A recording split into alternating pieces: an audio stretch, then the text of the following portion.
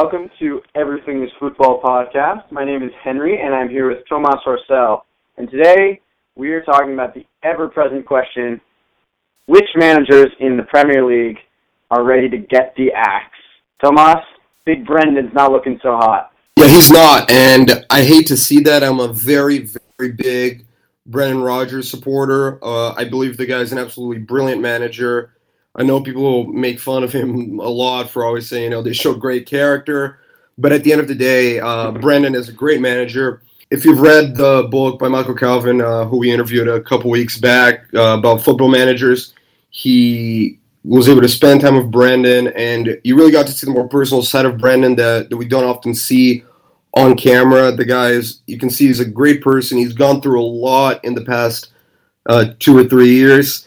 And honestly, what he did of that Liverpool team 2 seasons ago was nothing short of remarkable. And yes, his decision-making when it comes to transfers, you could say has not been the best, although that in itself is something we've seen from Liverpool for quite a while now.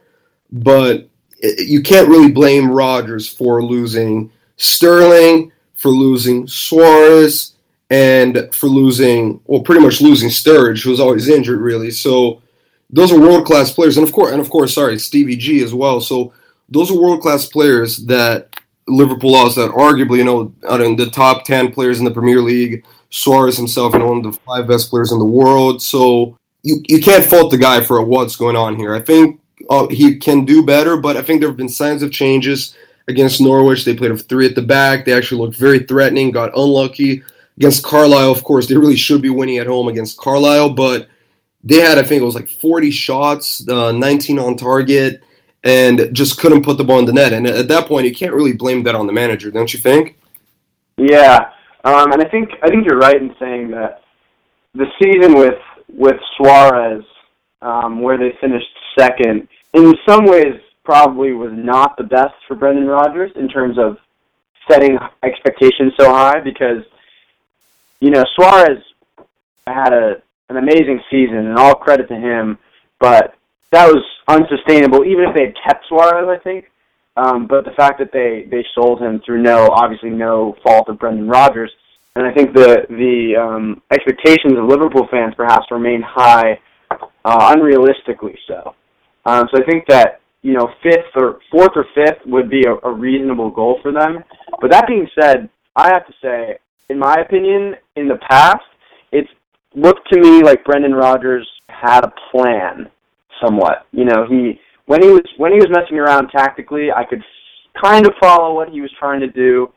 I could kind of see that he was trying to see these new players, see who fit into his system, see who didn't. But at this point, as we often say with managers that are going into their 3rd or 4th season, he's got his team. Like, the players at Liverpool are there because Brendan Rodgers wants them. And, he's, for me, made some questionable decisions, like Danny Ings playing out wide. Is that really, what we're wanting? A lot of the new signings have looked anemic, which, again, not entirely his fault. But for me, I guess you mentioned 3 at the back. For me, that kind of looks like a desperate move rather than a, informed tactical choice. I like him too, but I think he's on borrowed time here, especially after that performance in the Cup. Yeah, and especially now we see that Carlo Ancelotti and, of course, Jurgen Klopp are both being linked to Liverpool. You've got to say that, man, if those two are accept to go to Liverpool, I honestly can't see Brendan staying.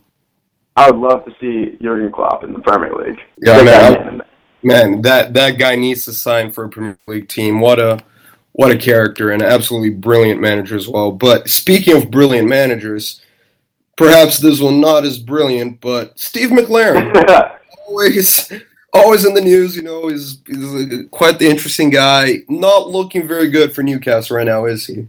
Yeah, I read the other day that Steve McLaren has won 3 games in his 21 as a manager, and for a club of Newcastle standing, that is just not good enough.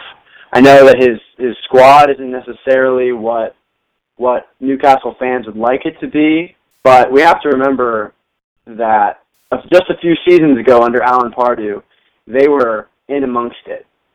And although that may not be realistic, that's a far cry from going out of the Cup to Sheffield Wednesday.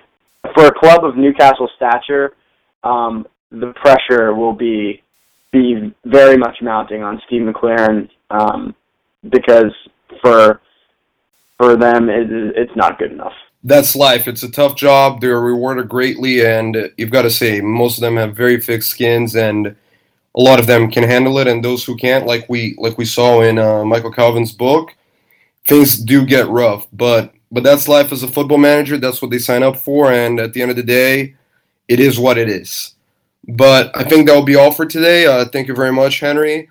Please make sure to like us on Facebook, follow us on Instagram, follow us on Twitter. Everything is football.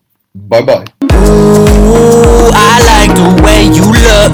Please don't get me mistook. I'm sick of playing it by the books. I think we should get a room. Yourself and your shoes ain't off the shelves. You straight out of magazine. Feel things I ain't ever felt. Yeah.